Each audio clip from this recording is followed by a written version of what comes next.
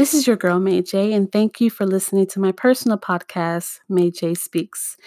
This podcast is my platform where I'll be posting all of my poetry, um, specifically my first poetry series, I Confess.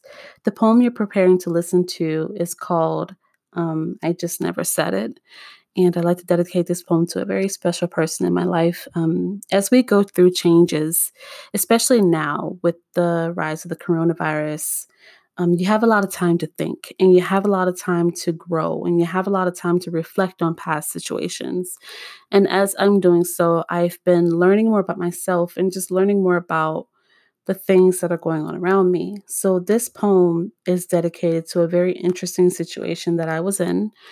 Um, and I guess this kind of my confession and my apology for never saying the things that I should have said. I hope you guys enjoy the poem. Please leave me any feedback or comments.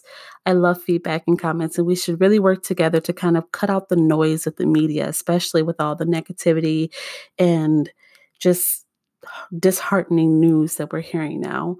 I really hope you enjoy the poem, and I hope to hear from you guys.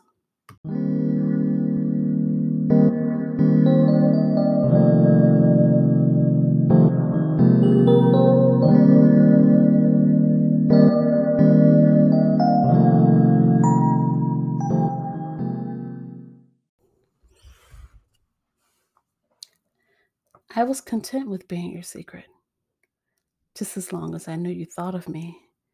Posing a friendship with hidden feelings written between the lines of our Circadian heartbeat, I kept my distance publicly. But silently, I'd marvel as your spirit illuminated such an alluring canvas. Just the thought of you and your touch made my essence anxious.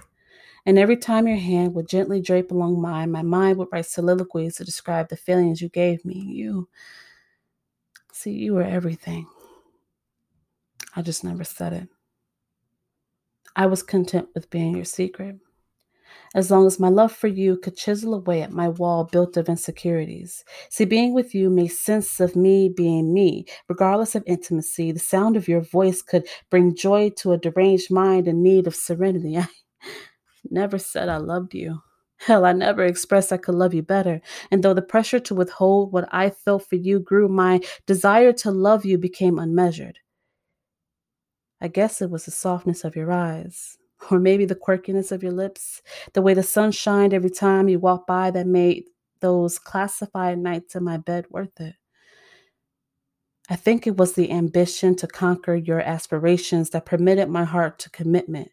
See, I wanted you to be my other person, to take you away from the bullshit you continually dealt with, but I was content with being your secret.